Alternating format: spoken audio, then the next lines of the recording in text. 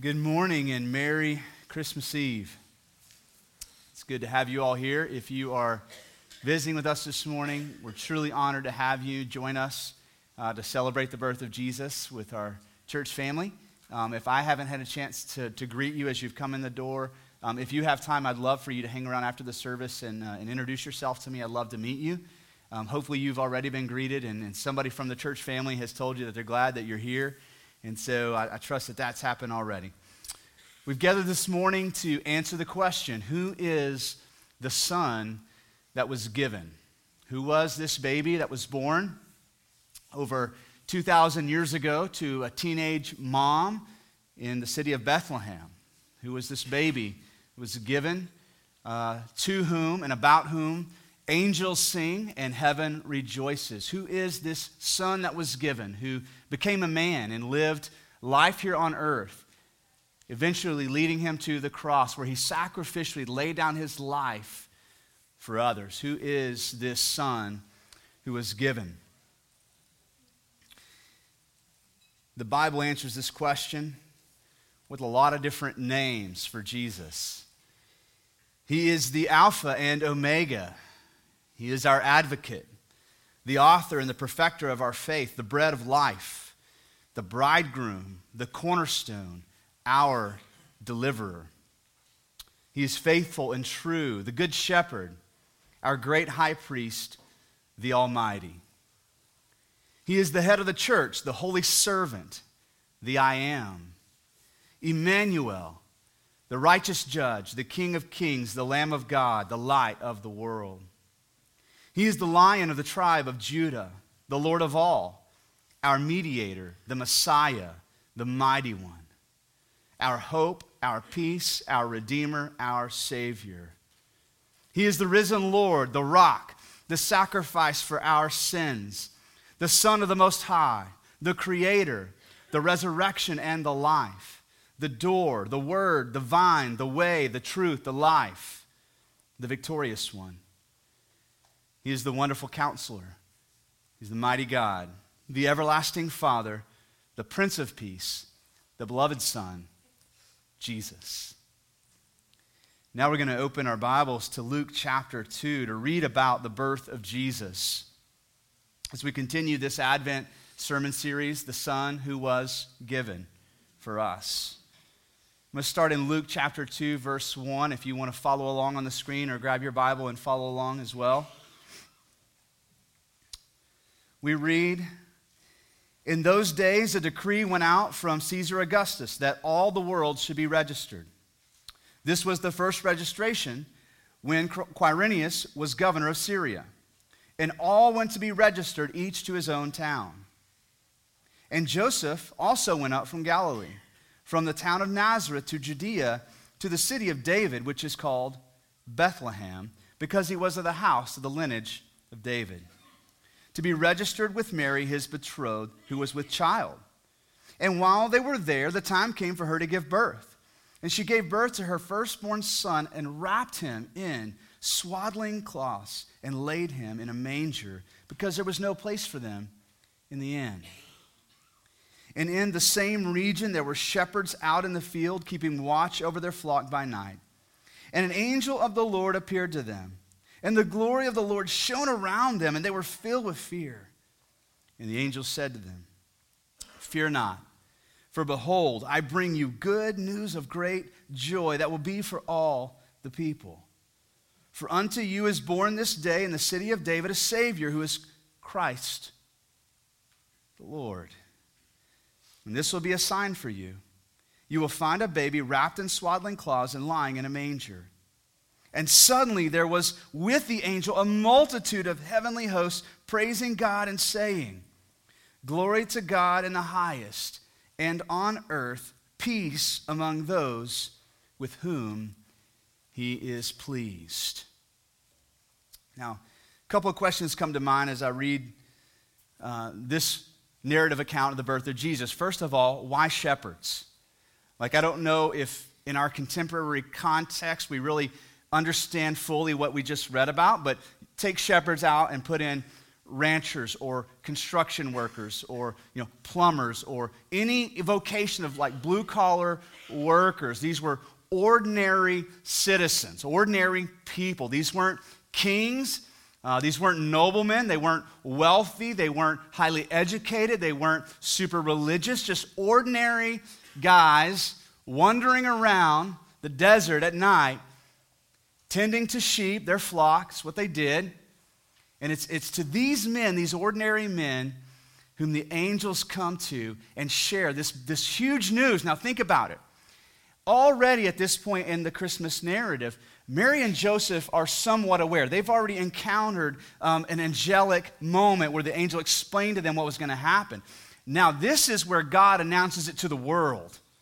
This is where God sends angels to announce to the world the birth of his son. And he does so by sending his angels to who? Shepherds. Really? Shepherds?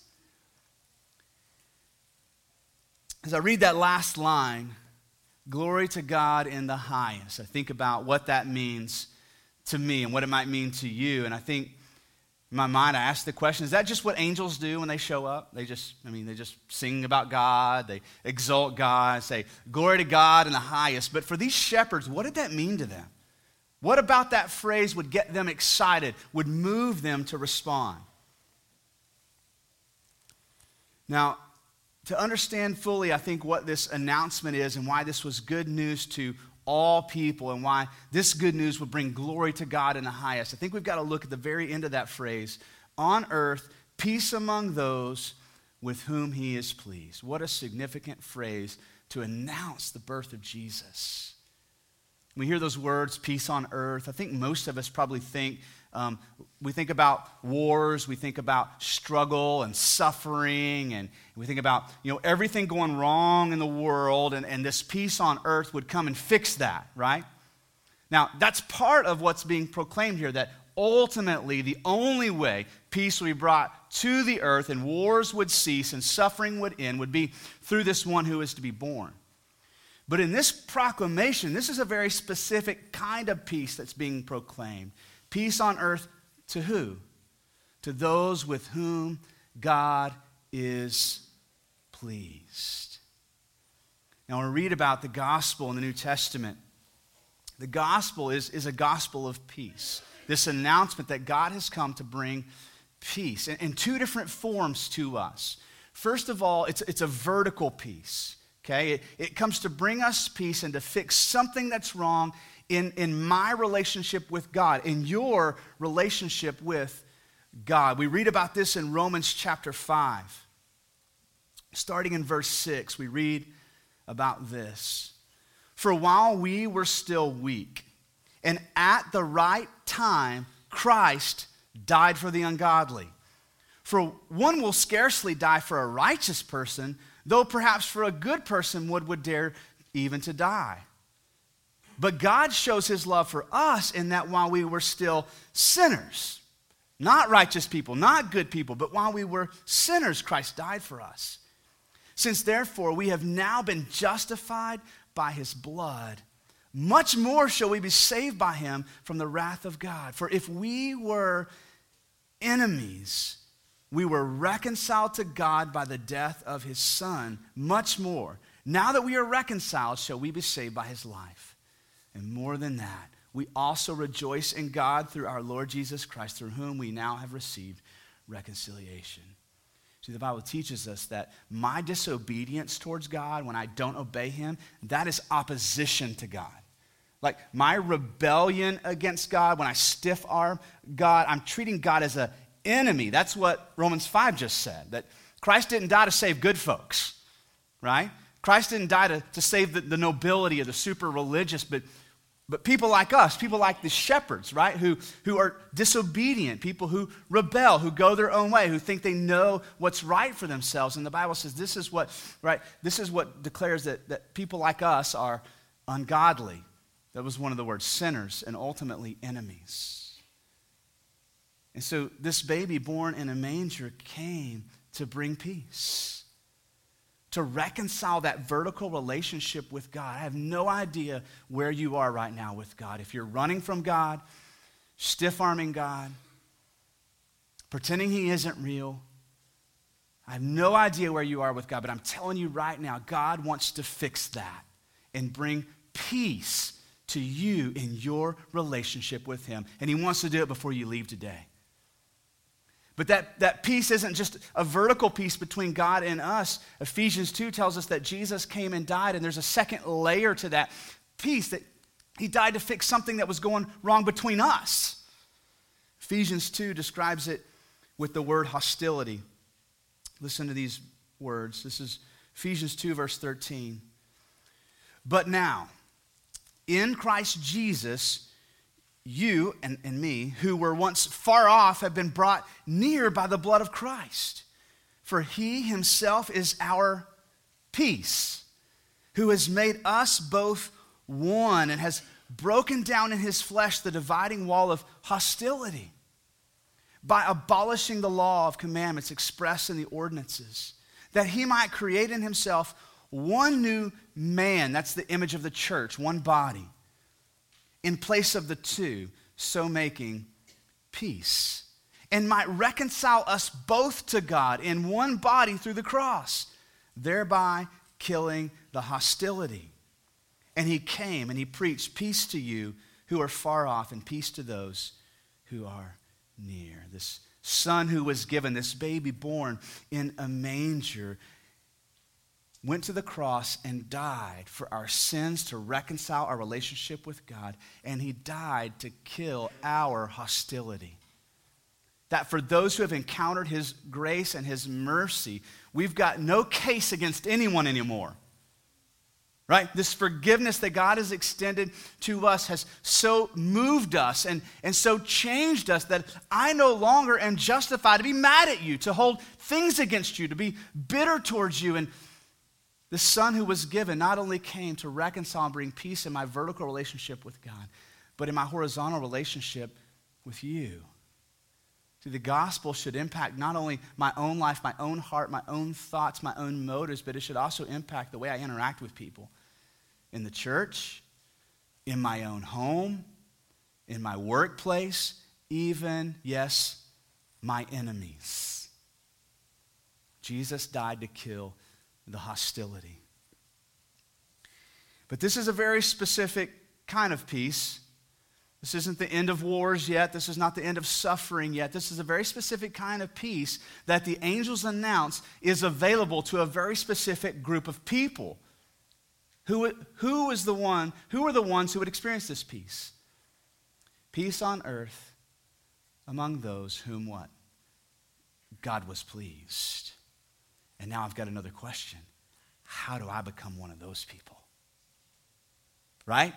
If I want to experience this peace that God desires to give through his Son, how do I become one of these people with whom God is pleased?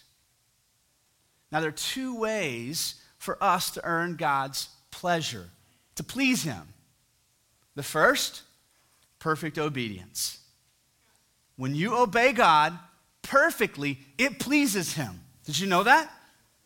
Yeah, those of you who are parents and have children, in those rare moments, once a year maybe, where our children, in their own initiative, seemingly in their own motive, seemingly no strings attached, just choose to obey.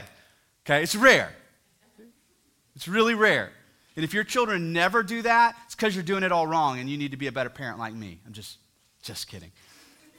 It blows us away. We're like, where did this come from? We can almost hear angels singing when our children obey. Why? Because it brings us pleasure, doesn't it? So pleasing in that moment. Did you know that you could earn God's favor by being perfectly obedient? Uh-oh. Who among us can do that? Like, who among us has been perfectly obedient today?